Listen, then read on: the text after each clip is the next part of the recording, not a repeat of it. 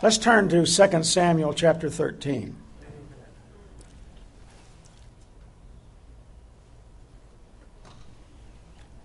Could you put that slide up on 2 Samuel 13?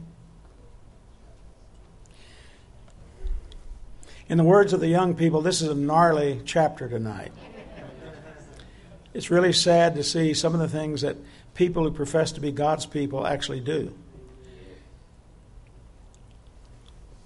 The remarkable thing is that everyone in chapter 13 professes that they belong to God. Because after all, they are members of the nation Israel. They're all Israelites. And in this case, the characters in this chapter are members of King David's family. 2 of his sons, a nephew, and his daughter. Now, supposedly, all of these people that are in the chapter believed and lived by God's commandments, which were given to Moses. I'd like to just read you a couple of those commandments that they supposedly lived by. It's in Exodus chapter 20, the giving of the law. It says in verses 1 through 3, "And God spoke all these words, saying, I am the Lord your God, who brought you out of the land of Egypt, out of the house of bondage. You shall have no other gods before me." And then in verses 13 and 14, "You shall not murder, you shall not commit adultery," and other commandments like these. Now, in the face of commandments like these, that they knew well, they still committed terrible sins. Please take a look at the slide. In verses 1 and 2, you see the lust of David's son Amnon. And Amnon, I should say, and lust not just for any woman, but for his own sister. And then you see the deceit of his cousin Jonadab. And then you see the rape of Tamar by Amnon in verses 6 through 14. And then we see after he rapes his stepsister, not his stepsister, but his half-sister, after he rapes her, the lust that he said, or the love that he had for her, turns into hatred. And it really wasn't love, it must have been lust. And then in verses 18 to 20, you see Tamar's grief and shame. In verse 21, King David's failure about this whole scene. And then Absalom's revenge. Absalom was another brother, and he was the brother of Tamar. We see his revenge in verses 20 through to 29. And then in verses 30 through 39, sin's aftermath, the results of these sins. You know, if you read the Bible on any regular basis at all, you know that God does not hide the sins of his people.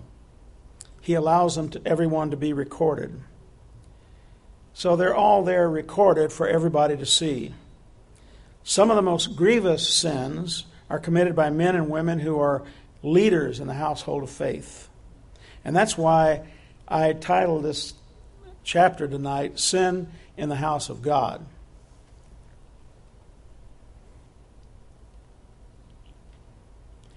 Some of the people that come to mind, leaders who sin grievous sins, are Samson, David, and Solomon, and there are others.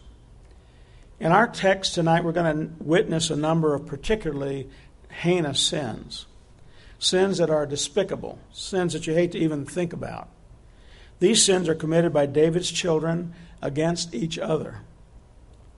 Before we look at the text, let's look back at the prophecy delivered to David by Nathan the prophet. Turn over back one chapter to chapter 12. And let's put in at verse 9. Pastor Bill brought this last week. Verse 9. "Why have you despised the commandment of the Lord?" Nathan speaking to David, King David. "To do evil in his sight. You have killed Uriah the Hittite with the sword. You have taken his wife to be your wife, and have killed him with the sword of the people of Ammon.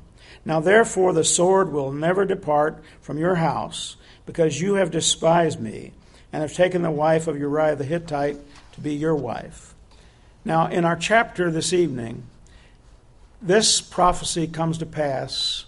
We see adversity coming to David's house in the form of grievous sins committed by 2 of his sons, Absalom and Amnon.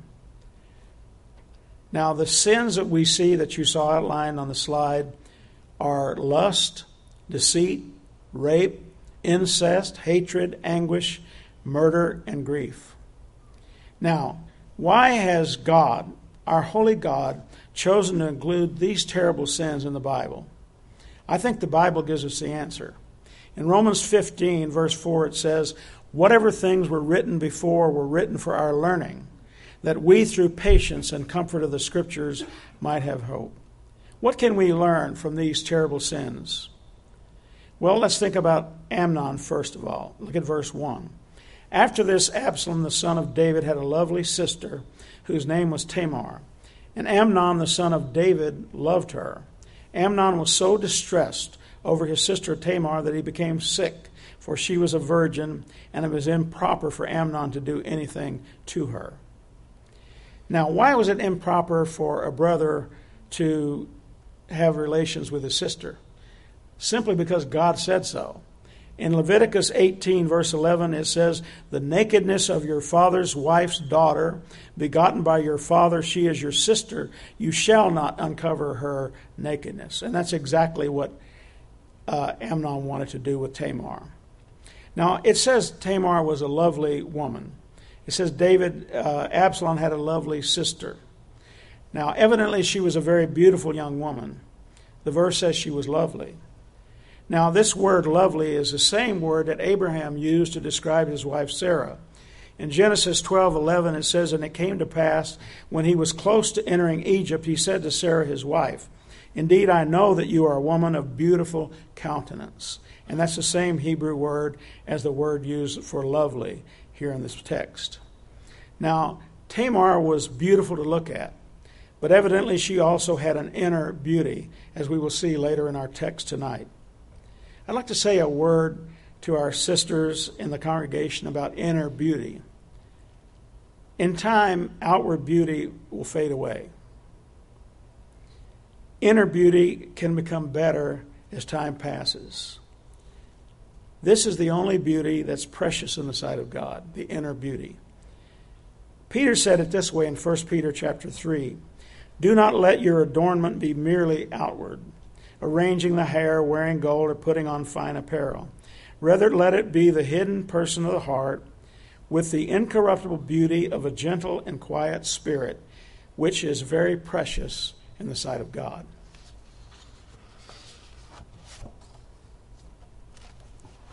Now, our text says that Amnon, the son of David, loved Tamar.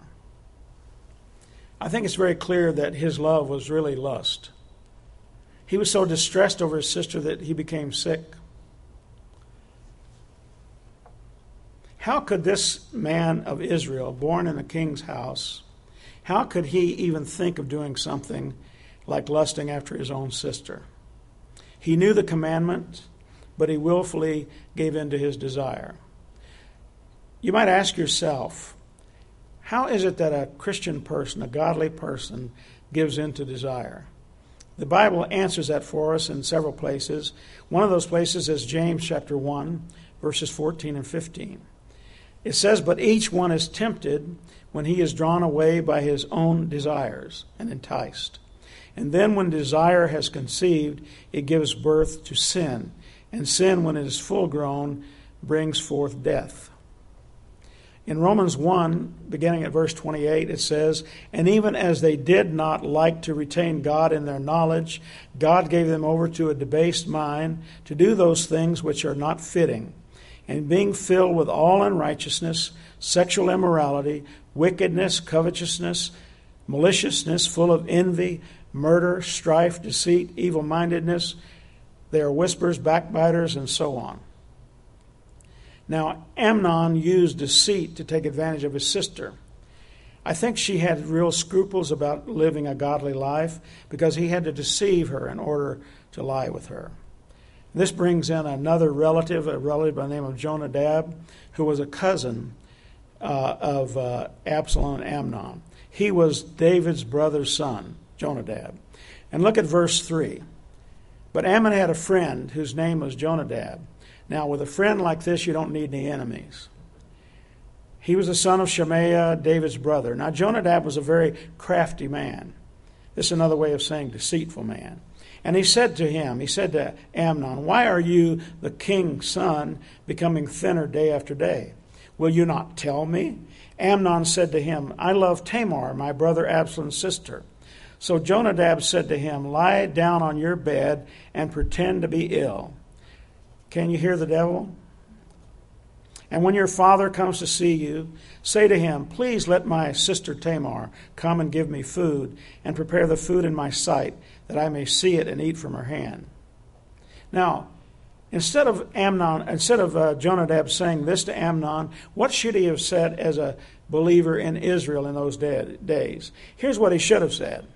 He should have said, it is a sin to lust after any woman that you're not married to. God has forbidden you to desire any woman who is not your wife. You cannot have your sister. It is a sin even if you were to marry her. The commandment God gave to Moses is very clear, and I read that already. The nakedness of your father's wife's daughter, begotten by your father, she is your sister. You shall not uncover her nakedness. And then in verses 6 through 14, we see him carry out this terrible plot. Verse 6. Then Amnon lay down and pretended to be ill. When the king came to see him, Amnon said to the king, please let Tamar, my sister, come and, make a couple of cakes for me in my sight, that I may eat from her hand. Now, what was David? Was David out to lunch when she's saying this to David? That I may eat from her hand, when he was saying that. So David sent home to Tamar, saying, now go to your brother Amnon's house and prepare food for him. So Tamar went to her brother Amnon's house, and he was lying down. Then she took flour and kneaded it and made cakes in his sight and baked the cakes. And she took the pan and placed them out before him. But he refused to eat. Then Amnon said, have everyone go out from me. What a rascal. And they all went out from him. Then Amnon said to Tamar, bring the food into the bedroom, that I may eat from your hand. And Tamar took the cakes which she had made and brought them to Amnon her brother in the bedroom. Now when she had brought them to him to eat, he took hold of her and said to her, come lie with me, my sister. But she answered him, no, my brother, do not force me, for no such thing should be done in Israel. Do not do this disgraceful thing. This is why I believe she was a woman of virtue. And where could I take my shame? And as for you, you would be like one of the fools in Israel. Now therefore, please speak to the king, for he will not withhold me from you. I'm not certain what she meant by that. Now that may have been a way for her to stall and not let this happen. I'm not sure. But in any case, she wanted to appeal to the king. Now, however, he would not heed her voice, and being stronger than she, he forced her and lay with her. Now let's take a look at Amnon's heart. In verse 15, we see that this quote-unquote love that he said he had for her was really lust, because this lust turns into hatred. Look at verse 15. Then Amnon hated her exceedingly, so that the hatred with which he hated her was greater than the love with which he had loved her. And Amnon said to her, arise and be gone. So she said to him, no, indeed, the evil of sending me away is worse than the other that you did to me. But he would not listen to her. Then he pulled his servant who attended him and said, here, put this woman out away from me, and bolt the door behind her. What an unconscionable wretch he was. And then in verse 18, we see Tamar's grief and her shame. Look at verse 18.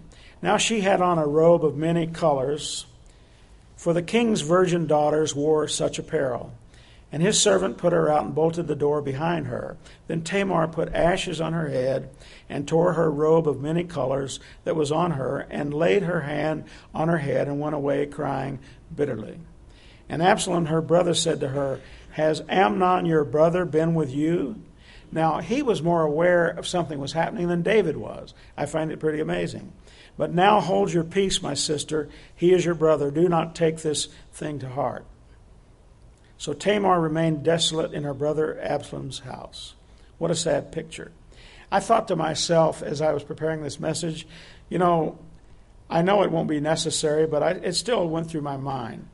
As I thought about her, this lovely young woman, being violated by her own brother, trying to get out of it but failing in doing so, and then suffering this shame, and then living by herself, evidently, or at least not being able to be married, living in Absalom's house, desolate. And I thought, I'm sure I will see her in heaven someday. And I think I'd like to go up to her and tell her how sorry I was, what she went through. But I don't think I'll have to. I think she'll be happy as it is. But it still was an emotion that I went through when I read this passage. Now in verse 21, we see David's failure, King David's failure. Verse 21, but when David heard all these things, he was very angry.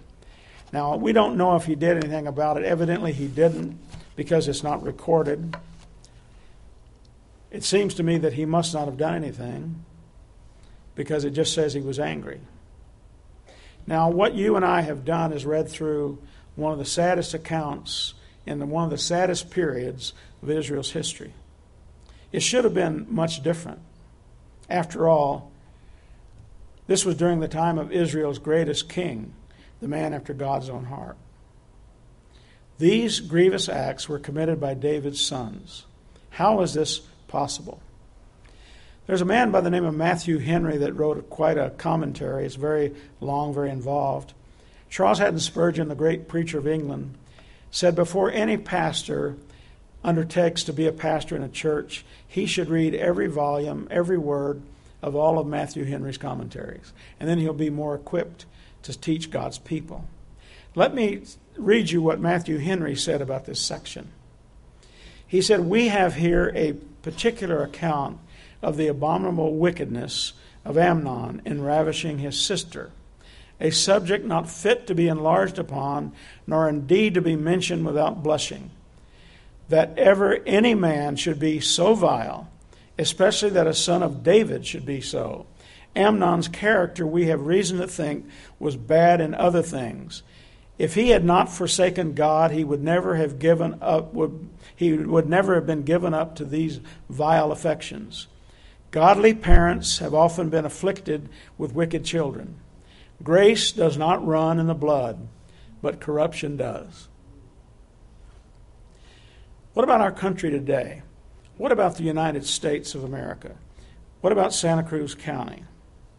I want to submit some ideas to you this evening as we think about this passage. Modern America is very much like Absalom's lustful brother, Amnon. Lust is a major issue in our society today. Men lusting after women, women lusting after men, men lusting after men, women lusting after women. You can't turn on a TV program, even if you think it's a good one, then along will come a commercial that will talk about lust and create those ideas. It's hard to go to a movie that doesn't have it. How about magazines? When you go into the average checkout stand today, you have to cover your eyes and guard your heart, or you're going to see something that's going to cause you to sin. There's an amazing amount of sexual sin in the church today. Pastors and people in the pews across America. All you have to do is look on the web and read Facebook and see the exchange between people who profess to be Christians today. I was looking on the internet. I do that cautiously these days, but I was looking under Google for the news, looking for the headlines. And one of the headlines said, Johnny Depp, the sexiest man alive. I thought that's exactly what I needed to read. Now, when you think about it, the major problem with America today is not in Washington, D.C. It is in the lifestyles of the people who profess to be followers of Jesus Christ. The Bible is replete with this idea. The health and prosperity of any nation is dependent not on its elected leaders, but on how God's people live. When Solomon finished building the magnificent temple in Jerusalem, God spoke very clearly to his people. This is recorded in 2 Chronicles chapter 7. In verse 11 it says, Thus Solomon finished the house of the Lord and the king's house. And Solomon successfully accomplished all that came into his heart to make in the house of the Lord and in his own house. Then the Lord appeared to Solomon by night and said to him, I have heard your prayer and have chosen this place for myself as a house of sacrifice. When I shut up heaven and there is no rain, or command locusts to devour the land, or send pestilence among my people, if my people, who are called by my name, will humble themselves and pray and seek my face and turn from their wicked ways, then I will hear from heaven and will forgive their sin and heal their land. Now my eyes will be open and my ears attentive to prayer made in this place. Now what about Jesus? When Jesus started his public ministry, he was introduced to Israel by John the Baptist. Now let me ask you this. Let's just say that someone 2,000 years ago, you were alive 2,000 years ago, and asked you to introduce Jesus to the nation Israel. What would your introduction have been like? Well, what did the Holy Spirit say through the mouth of John the Baptist? It says in Matthew chapter 3, verses 1 through 3, in those days John the Baptist came preaching in the wilderness of Judea and saying, repent, for the kingdom of heaven is at hand. For this is he who was spoken of by the prophet Isaiah, saying, the voice of one crying in the wilderness, prepare the way of the Lord, make his paths straight. Now what about when Jesus began his public ministry? What were his first words to the nation Israel? It says in Matthew 4, verse 17, from that time Jesus began to preach and to say, repent, for the kingdom of heaven is at hand. Now, years after Jesus went back to heaven, he spoke to John on the Isle of Patmos, and he said, write these words. And some of these words are found in Revelation 2, verses 1 through 5. He said to the angel of the church of Ephesus, write, these things says he who holds the 7 stars in his right hand, who walks in the midst of the 7 golden lampstands. I know your works, your labor, your patience, that you cannot bear those who are evil, and you have tested those who say they are apostles and are not, and have found them liars, and you have persevered and have patience, and have labored for my name's sake, and have not become weary. Nevertheless, I have this against you, that you have left your first love. Remember, therefore, from whence you have fallen, and repent and do the first works, or else I will come to you quickly and remove your lampstand from its place, unless you repent. So Jesus said, I am the one who walks amongst the 7 golden lampstands. I'm the one who walks amongst the churches. He's still doing that today. He's walking in our church today. And he's saying, I have this against you, that you've left your first love. And then Paul wrote to Timothy before that. He said in chapter 3, if I am delayed, I write so that you may know how you ought to conduct yourself in the house of God, which is the church of the living God, the pillar and ground of the truth. And then in Hebrews 10, verse 21 through 25, it says, having a high priest over the house of God, let us draw near with a true heart in full assurance of faith, having our hearts sprinkled from an evil conscience and our bodies washed with pure water. Let us hold fast the confession of our hope without wavering, for he who promised is faithful. And let us consider one another in order to stir up love and good works, not forsaking the assembly of ourselves together, as is the manner of some, but exhorting one another, and so much the more as you see the day approaching. And then Peter said in 1 Peter 4, the time has come for judgment to begin at the house of God, and if it begins with us first, what will be the end of those who do not obey the gospel of God? Some of you have been attending the Truth Project on Monday evening and on Tuesday morning, and you've been learning a lot about the revisionist history in this country. There are people in our universities, in many of our schools, both secondary and high school and so on, who say that our country was not founded by the Pilgrim Fathers on faith and belief in God and in the Scriptures. They say it's just not true. Well, it is true, and you can prove it over and over. And we talked about this yesterday. We talked about when Abraham Lincoln started the first Thanksgiving in 1863.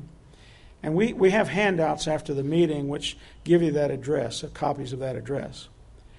But I'd like to read it for you, if I may.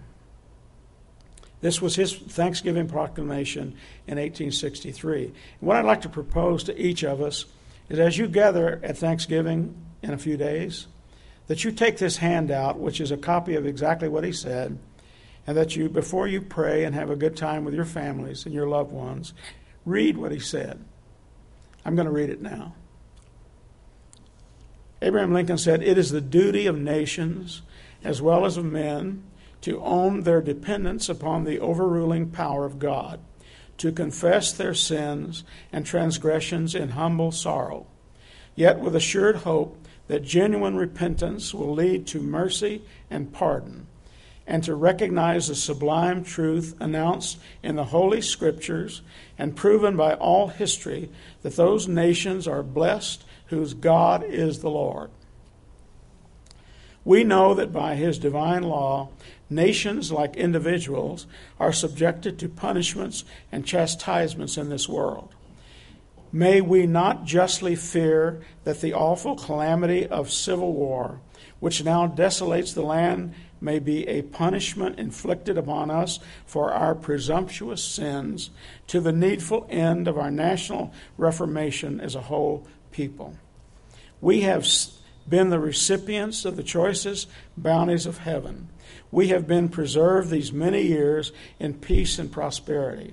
We have grown in numbers, wealth, and power as no other nation has ever grown. But we have forgotten God. We have forgotten the gracious hand which preserved us in peace and multiplied and enriched and strengthened us. And we have vainly imagined in the deceitfulness of our hearts that all these blessings were produced by some superior wisdom and virtue of our own. Intoxicated with unbroken success, we have become too self-sufficient to feel the necessity of redeeming and preserving grace, too proud to pray to God who made us. It has seemed to me fit and proper that God should be solemnly, reverently, and gratefully acknowledged as with one heart and one voice by the whole people of the American shore, from shore to shore. I do therefore invite my fellow citizens in every part of the United States, and to those who are at sea and those who are sojourning in foreign lands, to set apart and observe the last Thursday of November as a day of thanksgiving and praise to our beneficent Father who dwells in the heavens." Signed, Abraham Lincoln, October 3rd, 1863. It's not Washington that's the problem with our country. It's us. We are God's people. And if God's people will get serious about being godly, God will bless our land again. We won't have to worry about recessions and all kinds of things like that if we serve God the way we're supposed to. Why don't we give ourselves to some time of prayer tonight?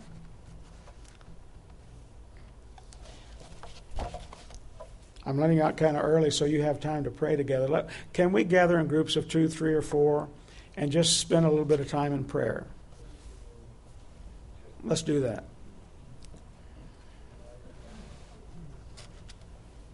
Nobody will mind if you sidle up close to them and pray with them.